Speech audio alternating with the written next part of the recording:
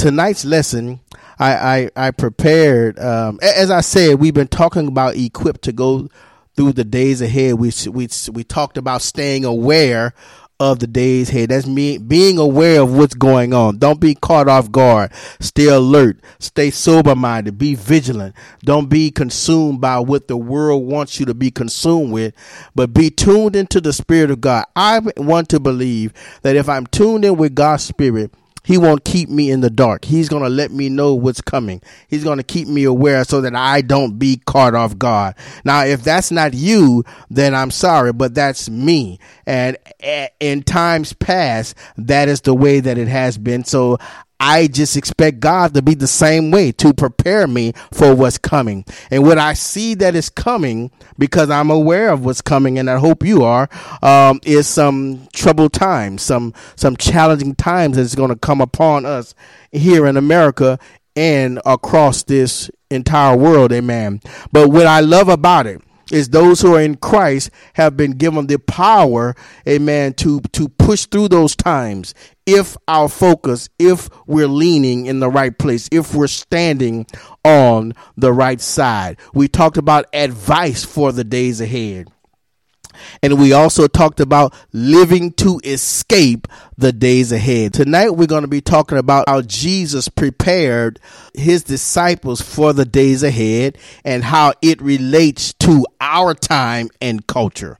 Amen. You get that? We're going to be taking a look at how Jesus prepared his disciples for the days ahead. Well, what days are you talking about? I'm talking about the moments where the major transitional time at the end of Jesus's death, amen, from his resurrection on to the birth of the church and throughout. We're going to be moving into the book of Acts over the next few lessons, several lessons, amen.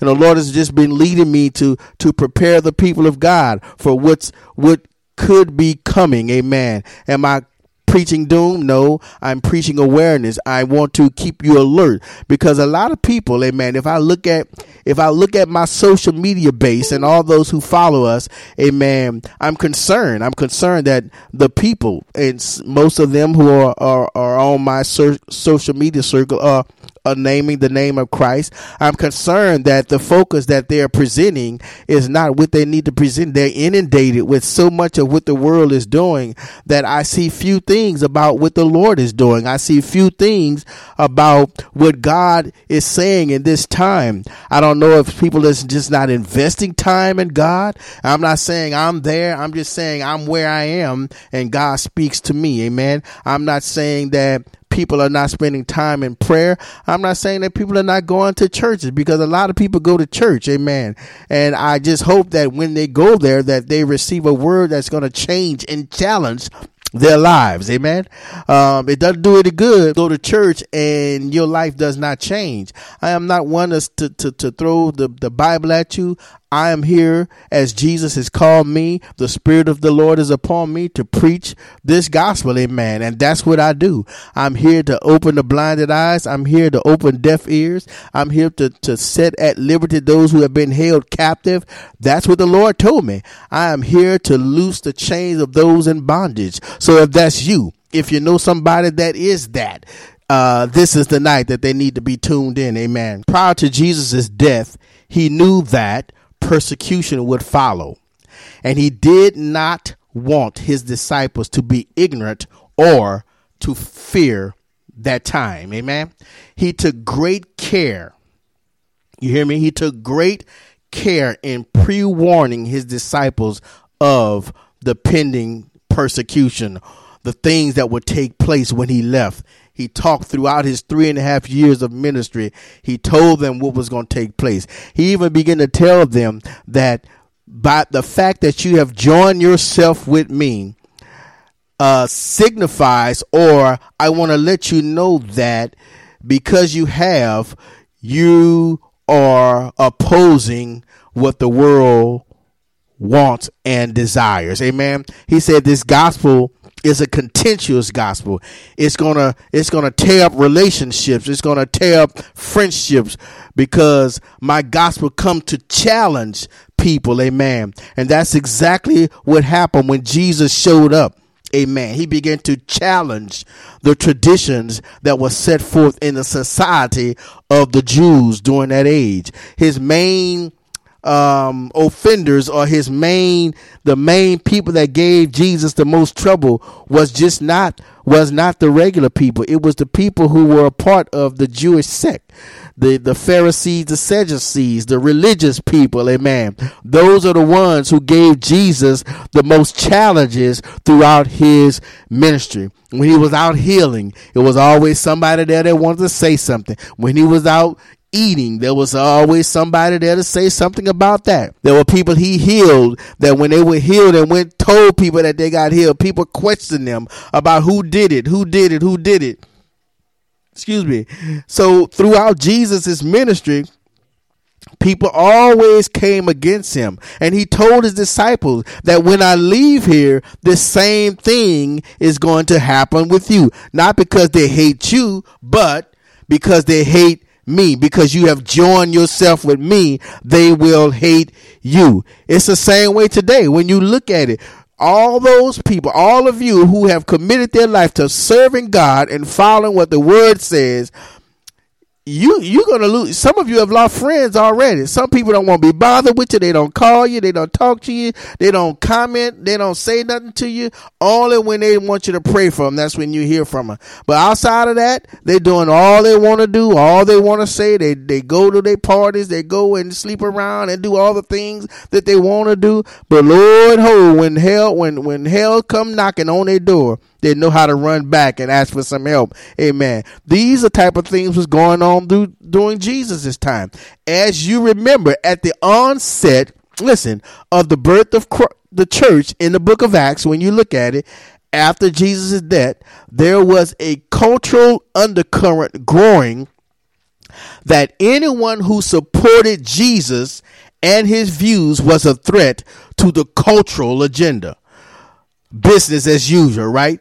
Changes necessary for a unified experience or a unified existence. That sounds like something that we hear today, amen. The fact that Christians are verbal about what they believe and what they will stand for, they are being challenged by the cultural agenda to give up their faith, to believe in what we're trying to accomplish for the sake of unity, so that we all can be one, so that we all can be on the same page. And it is sad to say that many Christians are turning to that mindset.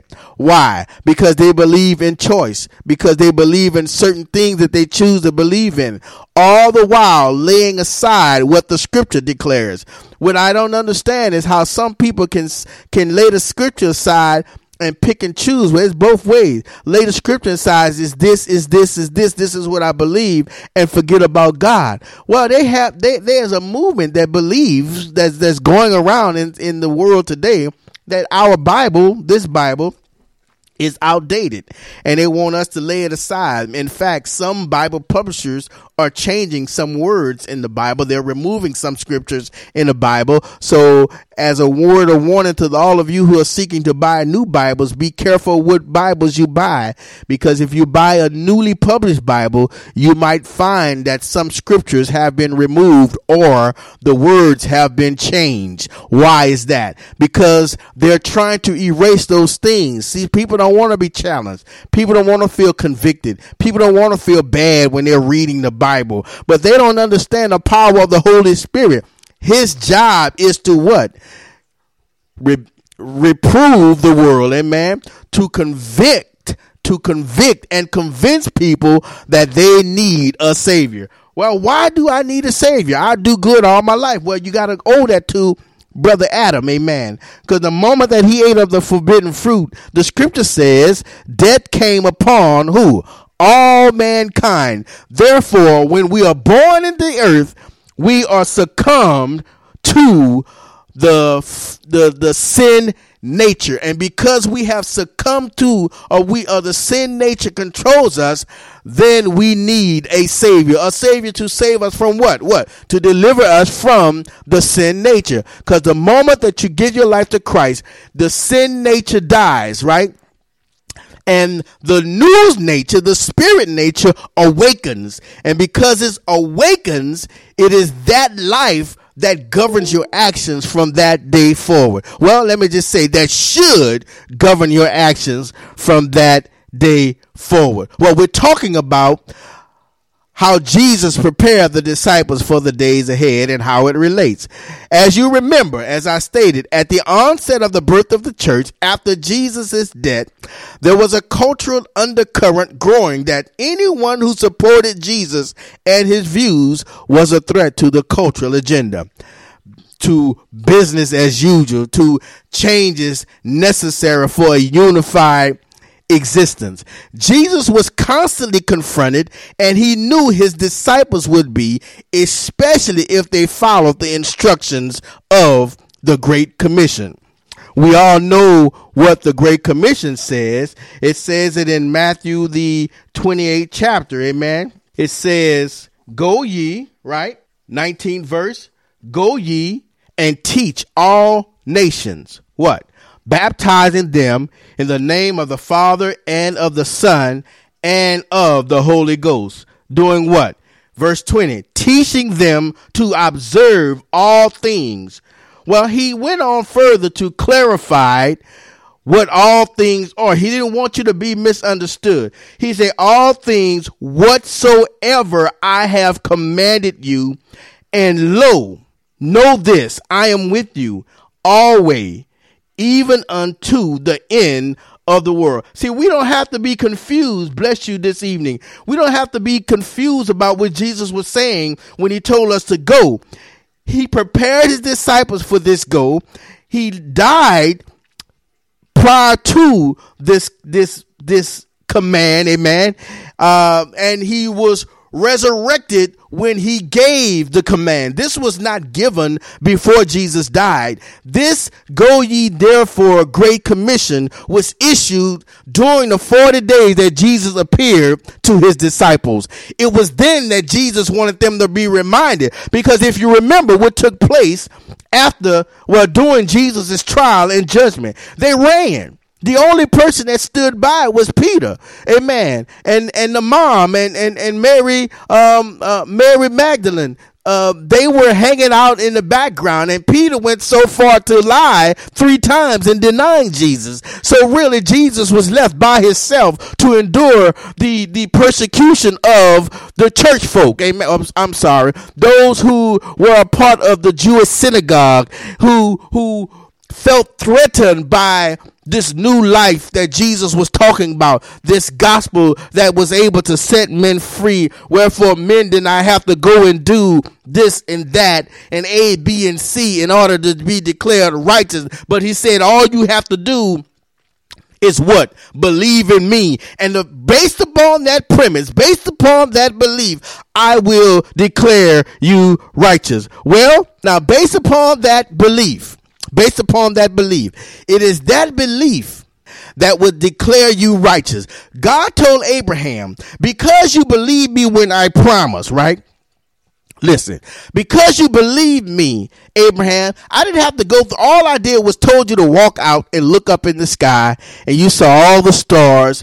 And you saw, basically, can I count these stars? There's too many stars to count. He said, as the number of stars is, so shall your children be. Amen. And then he said, now let's go down to the beach and look at the sand. He said, as the grain of sand, right, so shall your children be. With Abraham, like, well, how in the world am I going to have all these kids? And I'm pushing close to 100 right now. I ain't had nothing yet. Sarah can't give me no kids. But God said, but because of your faith in believing, see, he didn't question God. He just accepted it. And God said, because you took me at my word, and believe me, I declared unto you as righteousness. So from this point forward, Abraham, you've been made righteous. It is the same way when we accept Jesus Christ as our Lord and Savior. At the moment that we believe, we've been declared righteous. all things are passed away. Behold, all thing has become new. Jesus he was constantly confronted, and he knew his disciples would be, especially if they followed the instructions of the Great Commission. I said that earlier. Let me read something that I pulled down from R.C. Sproul. Amen. He wrote something. I was looking, why did the Pharisees hate Jesus so much? Why did the Pharisees hate Jesus so much? Amen. He said that it may well be in the calculus of evil that the only character faring worse than a Nazi is the Pharisee. Oh my God. These were the original black hats. In each of the gospel accounts, they are the no counts, the very fall of Jesus himself. Because we are sinners just like them, ascribe to the Pharisees every conceivable sin that we think ourselves not guilty of. You get that? We may have to confess to this sin or that, but at least we tell ourselves we aren't like those guys. In our scapegoating narrative, we think that when Jesus showed up, the Pharisees hated him for the simple reason that he was good and they evil. It sounds like what you're running today when you run up against carnal Christians, or you run up against half-hearted Christians who want to do one thing one day and shout on Sundays, do stuff. When you run into those type of Christians, the very fact that you appear, they have an issue with you. Oh, Miss Goody Two-Shoes, she thinks she got it made. Well, Jesus, he could walk down the street and they hissed and sputter. That's the way they were. He healed a puppy and they kicked it. Everywhere Jesus did something, they had something to say. Don't you realize that these things are going to take place again? In fact, some of you are experiencing these things right now. The truth is that the Pharisees did hate Jesus, and he rightly isn't known for showing them a great deal of grace. He called them out of their hypocrisy. He exposed their inner tombs, but the hatred they felt for him wasn't mere sour grapes at his approval ratings, nor was it at principled as mere evil versus good. It was rather more craven. They hated Jesus not because he called them names, but because he threatened their security, prestige, and income. He was going to ruin everything they had worked so hard for and getting everybody killed. The Pharisees had brokered and rather uneasy peace between the powers of Rome and their own people. Rome, you will remember, had no great desire to remake the cultures their army had conquered. Do you hear this? Any nation willing to submit to the Romans' military and political authority could go on about their business. We know that you're part of us. We know that you're succumb to, so just continue to do what you're doing right now. See, the Pharisees wasn't a threat to Roman rule. Why? Because they were so into traditional stuff that had no power. But as soon as Jesus showed up, it was beyond tradition. It was a life-changing ministry. It was a ministry that caused people to go against the grain, amen, to go against what the trend was setting, to go against what everybody else was doing. He wanted people to be different. Why? Because there is a distinction. So what is that distinction? There's a distinction between holy and unholy, right? Righteous and unrighteous, clean and unclean. There's a distinction. There's a line drawn that say, if you're on this side, is this way, and if you're on that side, is this way. It is the same time when Moses came down from carrying the tablets, the 10 Commandments, him and Joshua and Aaron, amen, because they heard the people celebrating. And when Moses stepped down to see the whoring of the people, amen, how they were worshiping idols and golden images, amen. And he's told the people that day God would judge them because of their adulterous life and what they were doing, abomination unto God. And God said, Moses said, for those of you who are on the Lord's side, come over here with me. And a few of them moved over, but some of them stayed on the other side. And that day, amen, God fired down fire from heaven and burned up all those who opposed what God was doing with his people. It is going to be the same way, amen. There's going to be a separating time. There's going to be a moment, a time, a season where Jesus is going to do some separating, amen. I don't know when that time is going to be, but I do know that it is coming. Where will you be? Will you be on the side of the wheat, or will you be on the side of the chaff? Amen. Jesus' popularity, his talk of the kingdom, his affirmation that he was in fact the Messiah, this threatened the uneasy peace of the Pharisees.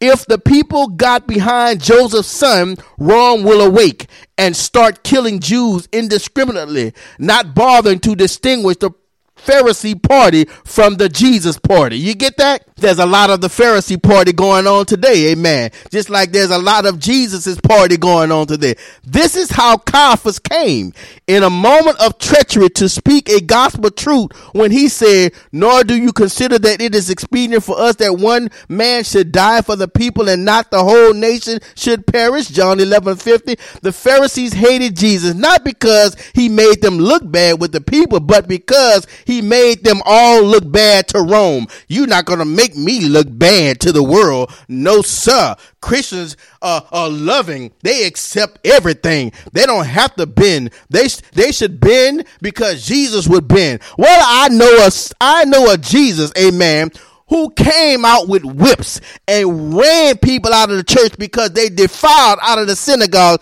because they defiled the temple, amen. I know a Jesus that looked at men, the Pharisees, and called them white sepulchres filled with dead man's bones, amen. I know a Jesus that when they turned and called him, who is your father, as if to say Jesus was a bastard child, Jesus turned around and said, Abraham is my father. And here's the Pharisees, well, Abraham is our father. Who is your father? Jesus said, well, if Abraham was your father, then you'll know who I am. Amen. They didn't know why, because Abraham wasn't their father. If Abraham was their father, they would have known that Jesus was the one that was prophetically prophesied hundreds of years prior to his appearing. Amen. But they didn't know that. Amen. He would be wise to remember this, for this pattern remains. This same pattern of the Pharisees and Sadducees remain today. When persecution comes, it comes first, not from the state. Listen to this. Not from government, not from the cultural ruling of society, but from the part of the church that seeks to appease the state, that seeks to appease the culture, that seeks to appease the government, to let them know, hey, we got this under control. Y'all keep going. We're going to comply. We're going to do. Why you think the things that are taking place now is taking place? They are embracing churches, bringing politicians in, allowing them to come in and say, we do this. We're going to do this. We support you. Why do you think this is an appeasing of the state? Listen, the zealous, the faithful, those unwilling to confess that Caesar is Lord will be turned over to Caesar by the feckless, the faithless, those who fear man rather than God. Did you get that? Those of you who would name the name of Christ and would want to stand, listen, I know I have the NSA, the FBI, and all of them listening to my broadcast. Why? Because of the topics that I choose to cover. I'm going to be talking about this UN Agenda 2030, amen. Printed it off their website. The 2030 Agenda by the United Nations, this is something that you need to know about. You need to go to their website, print it out, find out what they're going to do by the year 2030 in this, no matter who it's going to be. It don't matter if it's Hillary, Trump, Gary Johnson, all the other ones that's running for president win. It doesn't matter. This agenda by the United Nations will come to pass. What am I saying? Those of you who choose to want to be watered down and just appease the government, you're going to be turning your brothers and sisters in. Well, Jesus told his disciples, they're going to be grievous wolves that's going to rise up among you, that's going to turn you over, that's going to tell on you, that's going to tell the government where you live so they can come knock on your door. But he said, don't be afraid. Just remember that I warned you. Just remember I told you about it. I said I was going to be calm tonight. I'm sorry. Let me settle myself. You got to be ready for the days ahead, my brothers and my sisters. You got to be ready. You can't allow people to distract you or the people to pull you into their belief. My encouragement to you is to get back into the word of God. Sure yourself up with the power of the Holy Ghost, for it is that power that's going to empower you to be the witness that Jesus is calling you to be in these last days. What last days? In the days ahead. What days ahead? In the days that are coming upon this nation, the days that is coming upon this world. What am I saying? I'm not preaching doom and gloom. I'm saying you got to be ready. I'm saying you got to be ready for what's coming. Just like Jesus told his disciples what's going to be taken. He told them that when I leave here, I got to give you something, because if you don't get what I got for you, you're not going to be able to make it through these days. Amen. Let me finish reading this from R.C. Sproul. He said this, that the zealous, the faithful, the zealous, the faithless, the faithful, those unwilling to confess that Caesar is Lord, will be turned over to Caesar by the feckless, the faithless, those who fear man rather than God. It is those who conspire to maintain respectability, those who remove the gospel's offense. You get that? Those who exchange their prophet's mantle for something more hip. These are they who betray Christ and his bride. Persecution in the end doesn't divide the church, but it exposes where the line is between the wheat and the chaff. In times of persecution, the true church may be burned, but those who escape will only be blown away like the chaff. If you want to know about what Jesus said in Luke 3:17, he says, whose fan, this is what John the Baptist said, whose fan is in his hand. He's talking about Jesus. He will thoroughly purge his floor. What floor? The floor where they thrash the wheat. What is this that's taking place on the wheat floor? It is when the farmers take all the wheat that he just harvested and he takes it in this room, amen. And in order for him to separate the good wheat from the chaff is like the little leaves and all the stuff that has no value to the grain, amen. So what they did in Bible times is that your boy was in there. He would throw up a pile of wheat in the air, amen. And as the wind would blow, it would blow away the shaft, amen, into another area. And all that fell down was the pure wheat. And he would keep on doing it till all the shaft, amen, all the shaft would be blown away. And at the end of his shucking, cleaning his wheat out, he would pile up the shaft and set it afire and burn. Well, John the Baptist said in Luke the 3rd chapter that Jesus had his fan in his hand. What is the fan for? He's going to be flame in the fire that's going to consume the shaft. Well, who is the shaft? The shaft is those people who will deny that Jesus was the Christ. The shaft is those faithless people, those who fear man rather than God, those people who will live a carnal life, those lukewarm saints, those people who will give the true church, the believer, a hard time when they themselves say that they're of Christ, but yet their life does not adorn that same belief. Amen. So what am I saying? I'm saying that we got to be prepared for the days ahead. We have to be, when we look at and understand Jesus is preparing his disciples for the days ahead, this will be the first time, amen, they would experience life as a disciple without Jesus physically being there. You get that? He called them at the beginning of his ministry. For 3.5 years, they walked with Jesus. He's trained them. He prepared them. Then all of a sudden, Jesus dies and he's resurrected and getting ready to go back. And Jesus told them that I am leaving you. They did not want to hear that. They didn't want to hear that. I'm getting ready to leave you. Turn to John 16 chapter, beginning at the first verse. They didn't want to hear that, but he said, I'm getting ready to leave you. No, you're not. You're not going anywhere. No, I'm getting ready to leave you. No, I don't want to hear that. No, I'm getting ready to leave you, but that's okay. I'm going to leave you with someone. I'm going to send someone on your behalf to help you, to prepare you for the days ahead. Don't you realize the same help they needed to prepare them for the persecution that was going to come upon the church back in AD time, after the death of Jesus? It's the same power that we need today that's going to prepare us for the days ahead. You don't know what's going to happen after November the 9th. You don't know what's going to happen after January 1st. You don't know what's going to happen come July of 2017, December 2017, 2018, 2019, 2020. You don't even know. All you need to know is that if you are in the right place, the old saints, and I'm ahead of myself, used to sing this song. It said, whose side are you leaning on? Then they'll come back and say, I'm leaning on the Lord's side. Whose side are you leaning on? Leaning on the Lord's side. Whose side are you leaning on?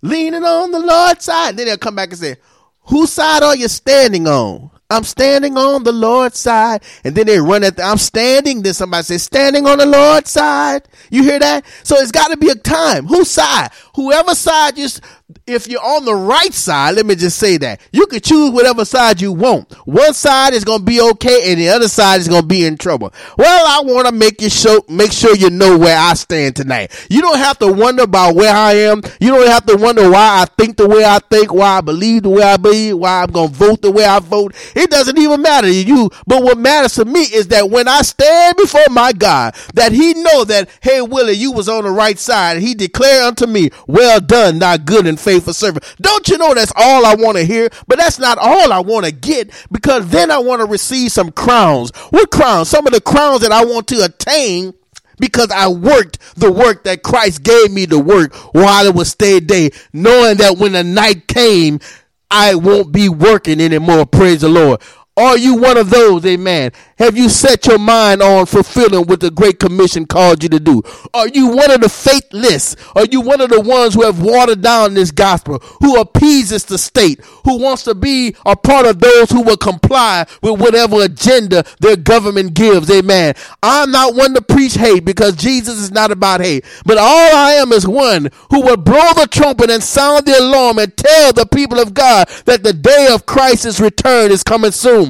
It's going to be determined on that day that he appear in the sky whose side you were standing on. For all of those that will stand with the Lord, amen, will be those that will go back with him after the dead in Christ shall be risen out of their graves. But all those who will be left here on the earth, amen, will be those who made a decision to not be a part of that fire of life, to not be a part of that Jesus life, to not be a part of standing on his side. They will be left here to endure whatever comes upon this earth. Well, if you ever want to know what comes upon the earth after the rapture of the church takes place, all you have to read, amen, is begin reading in the book of Revelations about the 4th chapter. And you're going to begin to see some things that's going to take place. But if you want to go, if you're afraid of the book of Revelation, you can go over to the book of Daniel. You can even go to the book of Ezekiel, and it'll tell you some things that's going to take place. Just know that we are so close to Daniel's 7th week than you can ever imagine we're close to.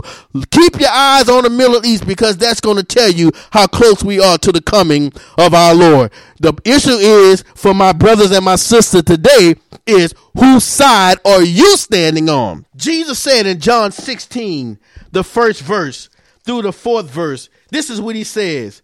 These things have I spoken unto you, that you shall not be offended.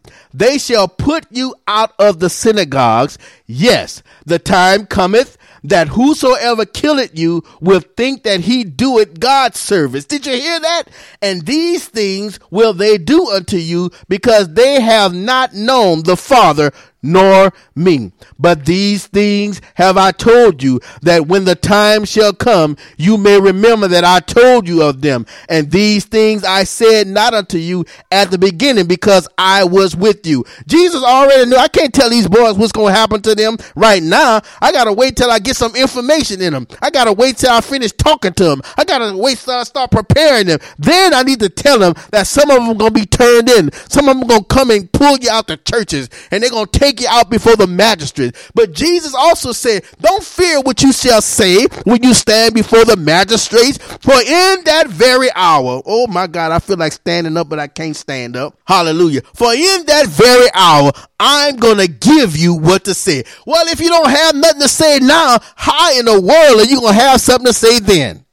Well, I'm going to just comply with what they say. That way they won't pull me in before the magistrate. Well, my brother, my sister, if that's the way you think you can make it, on the other side of that thing, you'll be a part of the shaft that Jesus is going to throw up in the air and pile you up over in the corner and consume you with fire. Why? Because shaft can't make it in the kingdom. Only the weak can make it in. You get that? The shaft can't make it in the kingdom. Only the weak. Just like the sheep can make it and the wolves can't. Oh yeah, listen, have you ever read that parable? And I don't know where it is because I didn't look it up, but it talks about when Jesus called, when the master of the house gathered together those people who he invited to the feast. Amen. There was one person that wasn't invited in the midst. So the master of the house called one of his servants over and said, hey, can you tell me who that person is way back there? And they're like, well, I don't know who that is. Well, go back there and ask him who he is. Well, they went back there and they asked him, well, who are you? That he said, well, I just came in because everybody else came in. And the master of the house said, get that person and throw him out because he is not one of us. Don't you know that you won't be able to sneak in heaven? There ain't no back door. There ain't no combination door that the crooked deacon is going to stand back there and let you in. No, sir. No way, no how. No, it's going to be angels. And the only way you're going to enter into this celebration is your name's got to be written on the roll. Your name's got to be written in the book, not blotted out, not erased out, but it's got to be written. Jesus said, I have to leave you. I'm telling you, my brothers and sisters, when Jesus left you, he wanted you to know that everything I give you to do, I have empowered you to do it. You have to know that no matter if he didn't give you a specific instruction, if he didn't give you a specific mission, know that your job is to stand for righteousness. Know that your job is to stand for who Jesus has called you to be. What is that? One who will go out with the Great Commission and preach the gospel and tell others who Jesus was, this gospel of Jesus Christ. That is your calling. That is what God wants you to do until his return. Well, what are you saying? I'm saying you don't have to do it by yourself. As Jesus told his disciples, what did he say? John 16, if you go a little bit further down to the 5th verse. Listen to this. But now I go my way, St. John 16 and 5, that to him that sent me, and none of you ask me, whether goest thou? But because I have said these things unto you, sorrow had filled your heart. They're all sad because Jesus said, I'm getting ready to leave. Then he said, nevertheless, I tell you the truth. It is expedient. It is necessary. It is necessary for you that I go away. For if I go not away, what? The Comforter will not come unto you. But if I depart, I will send him unto you. Comforter, yes, the Spirit of truth in one phrase. Amen. The Paraclete, one who comes alongside of you to empower you, to help you, because Jesus has left. He sent the Comforter. Well, what is the purpose of the Comforter? Well, you have to read a little bit further. Verse 8. And when he comes, who is he talking about? The Comforter. He will reprove the world of sin and of righteousness and of judgment. Of sin, because they believe not on me. Of righteousness, because I go to my Father and you see me no more. Of judgment, because the prince of this world is judged. I have yet many things to say unto you. He's talking to his disciples, but you cannot bear them now. I can tell you a whole bunch, but you ain't going to be able to handle it. Just like I can tell you a whole bunch, but some of you can't handle it. But my encouragement to you is today is to get connected with this Comforter. Why? Here's verse 13. Howbeit when he, the Comforter, the Spirit of truth is come, he will do what? Guide you into all truth. For he shall not speak of himself, but whatsoever he shall hear, that shall he speak.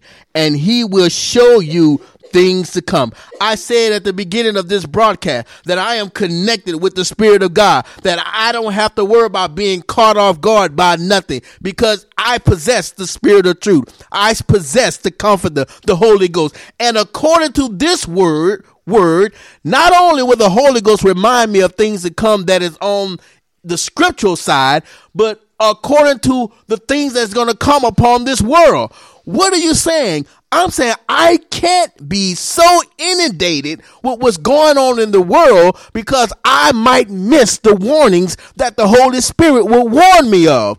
It is necessary for me to stay connected to God. Why? Because my very life is at stake. Why do you believe that, brother? Well, look at what's being said. Look at what's being done. Look at what's taking place all around you. You have to know that. Well, am I living in fear? No, I'm not living in fear. I'm living as a watchful servant. I'm living as someone who is aware. I'm living as someone who's been told, who has been warned, who told me to living as someone whose king, whose master has told him to stay sober, to stay vigilant, to stay alert. For the enemy is lurking, seeking whom he can devour and deceive so that he can snatch my life, my eternity away from me.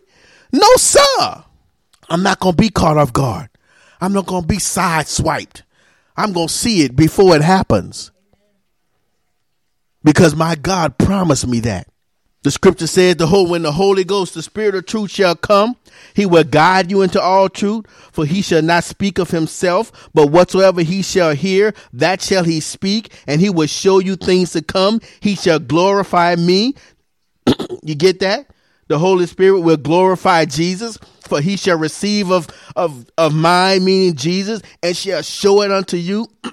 All things that the Father had are mine. Therefore said I that he shall take of mine and shall show it unto you.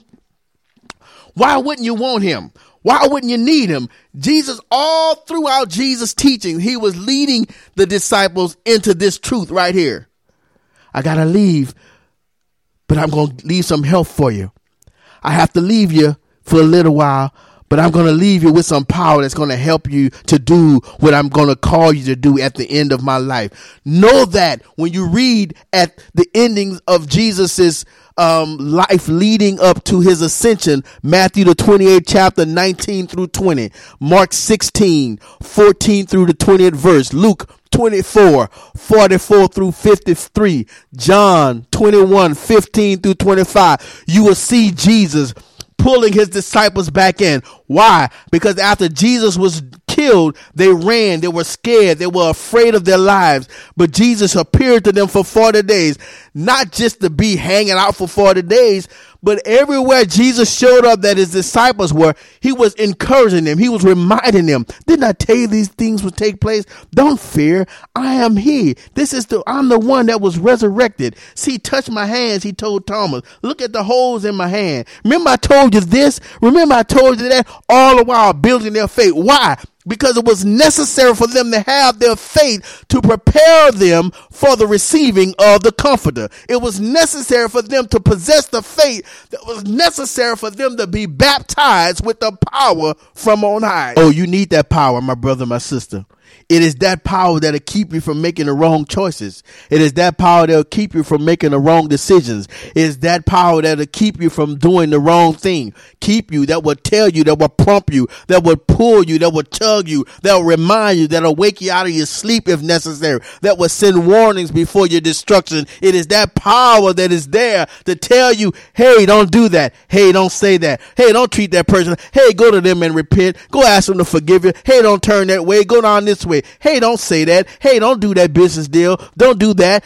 No, take your money from over there, put it over there. It is that Holy Spirit, that Comforter that is there to lead you, to teach you, to guide you, to remind you, to tell you to do that. He ain't going to make you do it. He's just going to prompt you. He's going to send prompts. I preached a message one time how God sends trickles of reminders, trickles of reminders of the things that he said. You think that God has forgotten all the things that he said to you? No, ma'am, no, sir. There are moments in your walk where things may seem quiet, but it's doing sometimes, and you got to be alert that God, like he just send like trickles of reminders. Say, remember when I told you this? At the least expected moments, he sent a reminder of what he said to you. And it's when you receive it at that moment is when you need it. And you have been encouraged and empowered to continue on. Why am I telling you all this?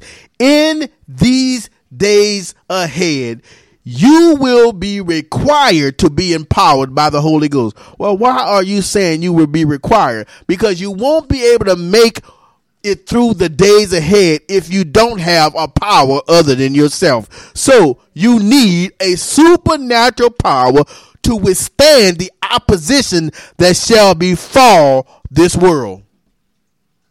Well, not in the great United States of America, Brother Willie. Well, I just want you to know it just might be. It just might be. Well, why are you saying that? It just might be. That's why in this political cycle, you have heard many things. Candidates have said many things, and many things have come to light about all candidates. Many have chosen sides based on what they choose to believe. You get that? What they choose to believe. But I must say that in this climate, the movements are very clear, if you're aware of it, that what we have known to be will not be as we have been accustomed to. It doesn't matter who wins, because at the end of whatever day it's going to be, what really matters is whose side are you on. Amen.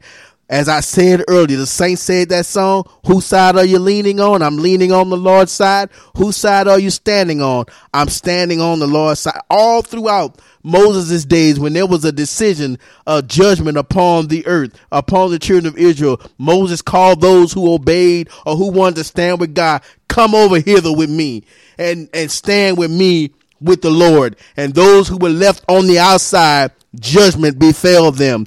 Guess what, my brothers and sisters? If you find yourself standing against God, you have set yourself as an enemy of God. Well, God is all loving. Yes, he's all loving. But at the same time, he said, I am a God who never changes. I am the same God yesterday, I'm the same God today, and I'm the same God forevermore. He never changes. He said, I still believe in holiness. I still believe in sanctification. I still believe that there is a difference between clean and unclean, holy and unholy, righteous and unrighteous. The thing is that where you choose to stand, my brother and sister, do you believe the same thing? And if you believe the same thing, are you afraid to stand based upon that belief? Or are you one who hide in the closet and don't want nobody to know? Listen, it don't matter if Susie don't know that you're a believer. It don't matter if Sam don't know, Jimmy don't know, Sandra don't know. It don't even matter, because the person that really know is the one that really matters. And that's the Lord God himself. He knows everything. He sees everything. He is aware of everything. He see you when you're hiding. He see you in your closets. He see you in your back room. He see you on top of the building, down under the basement. He see you wherever you are. David said, if I die, you're down there. If I climb up to the mountain, you are there. God, you're everywhere. There is no hiding from God. So at the end of the day, God is going to know who's on his side, where they stand. So when it's time for separation, he's going to issue the decree. One thing out of many that stands out to me is one candidate stated, and I'm not going to say the person name, that the views of Christians must change for us to bring this unified life upon the earth. We have to change the minds and the beliefs of Christians. Well, as my pastor said on Sunday, and I posed the question to Lou, how in the world are they going to change my mind if this is going to be contradictory to what the word of God says? There ain't nothing that they can tell me to change my mind about what God says. I'm going to always agree with what God says. I am not saying that the Bible is outdated, because that's a lie from the pit of hell. I am not going to tell you that the Bible needs to change, because that is a lie from the pit of hell. If God wanted to change his word, it would have been written the way that it was written. It is what it is. You accept it or you leave it alone. It is apparent to me that during this time, this season, that in the disciples' lives, the coming church will be birthed at the beginning of and during a very tumultuous time, a time that many who were present during Jesus' conviction and death would still want to hide the news of Jesus' resurrection. It is that resurrection that gives the gospel message its life. It is that life that many, you hear me, that many then and a great many today want to deny, because it comes with a distinct line of holy and unholiness, righteous and unrighteousness, clean and unclean, truth versus the lie. But one sure thing is this, that if you intend to go through the days ahead, standing and living your life according to the word of God, you will need the power of the Holy Ghost to give you the courage to do to do it. To do what? To do the standing according to the word and to do the living according to the word in the midst of a world that detests that lifestyle. You will need the power of the Holy Ghost. Acts 1:8. Acts 1:8 says this, and you shall do what? Receive power, right? After that, the Holy Ghost has come upon you. And this is what the power is going to help you do. And you shall be witnesses unto me, both in Jerusalem and in all Judea and in Samaria and unto the uttermost parts of the world. Holy Ghost will empower you to be a witness. A witness is not one who hides. A witness stands. When they call a witness forth, they don't say, well, you can sit in the closet and talk to us. No, they don't do that. Well, you can go stand in the other room and talk to us and we'll ask you questions. No, they want you to come out front. They want you to hold your hand up and say, I solemnly swear to tell the truth, the whole truth, and nothing but the truth. And the first thing they say, state your name, Willie Smith Jr. Thank you, Mr. Smith. Now, on the day in question, what did you see? And so they begin to ask you these particular questions. If you are a witness for Jesus, empowered by the Holy Ghost, when you go out, there ain't no question about who you represent, because everything come out of your mouth is going to point people to Jesus Christ. Why? He said the Holy Ghost is not going to talk about himself. So people who talk about themselves all the time are not speaking by the power of the Holy Ghost. Why? Because Jesus said in John 16 that when the Spirit of truth talks, he's going to tell you about me. He's going to talk to you about me. He's going to tell you about what I have done. He's going to remind you about what the Father says and what he hears from heaven. That's his job. He ain't here to make himself look good.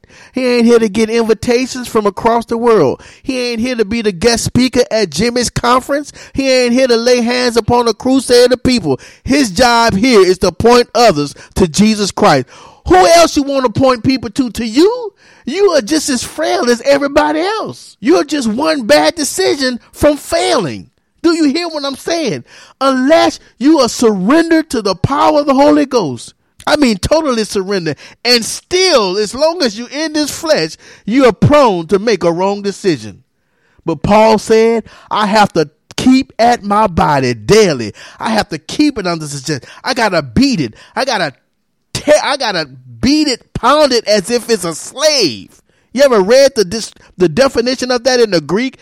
He said, I beat my body as if it was a slave to righteousness, to keep it under subjection to the word of God. Every day. He didn't say once a month. He didn't say once a year. He said every day I wake up, I have to beat it into subjection, so that when I wake up, I tell myself that today I'm going to live this word. I'm going to do what God says. If he has empowered me to do the work, I will do it as long as I'm here. And that's what I'm telling you tonight, my brothers and my sister. You want to know and understand why and how Jesus prepared his disciples for the days ahead? He gave them what they needed. He told them to go to Jerusalem and wait for it. And when Jesus was ascended up to heaven, all those his disciples that was with him went into the upper room in Jerusalem and waited for the promise that Jesus said would come. And not many days hence, as Jesus told them it would happen, it filled the room, according to Acts 2:1, as cloven tongues of fire set upon each person in the room, and they all spake with tongues as the Spirit gave them utterance, and they were filled, they were empowered with the Holy Ghost. My brothers and my sisters, I close with this, that in order for you to get through the days ahead, whether it's Donald Trump or Hillary Clinton, you need the power of the Holy Ghost to do it. You don't know what they may do, But I guarantee that if you do what God say do, you'll know how the outcome will be.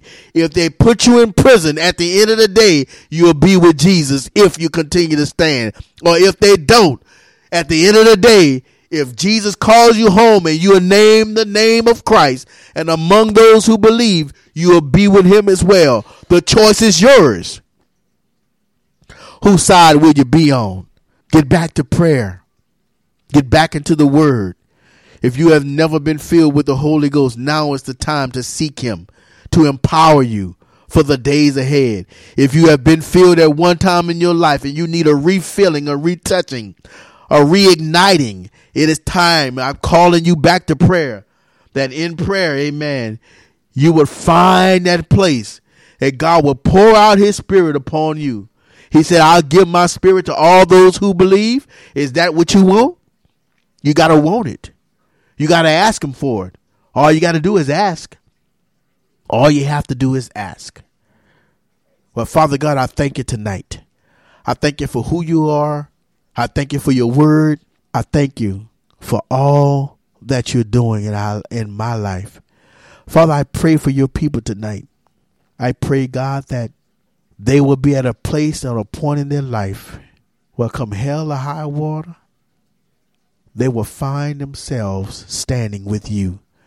They would not be one of the ones who would surrender their faith to get along. They would not be one of the ones who would say, I deny Christ so that I can keep my life. They would not be one of the ones that would say, I'll accept what the culture is saying because I have to go along to get along. No, God, they will be one of the ones says what Jesus say, for God I live, for God I die, that no matter what comes, I stand, I believe I'm a believer of Jesus Christ, because it doesn't matter. At the end of the day, I'm going to be with my Jesus. If you take my life now, the sooner I get there. But if you delay, then I know for sure that he is with me. Father, I speak peace over your people tonight. I pray that the word of God will find them where they are. That as a result of this word, that they would be at a point of reflection, a point of recommitment, a point of reaffirmation to declare, to give their lives over to you again, to reaffirm their relationship with you, so that as these days approaching that are soon to come, they'll find themselves in the right place with you. Bless your people tonight, that if there's any sick among them, that according to your word, you would heal them. I declare it upon them this night in Jesus' name, healing according to the word of God. I speak it on my own body, healing. I speak it upon my family, your healing, because that's what we believe. We don't expect anything else. So we command healing to come forth and sickness to die in Jesus' name.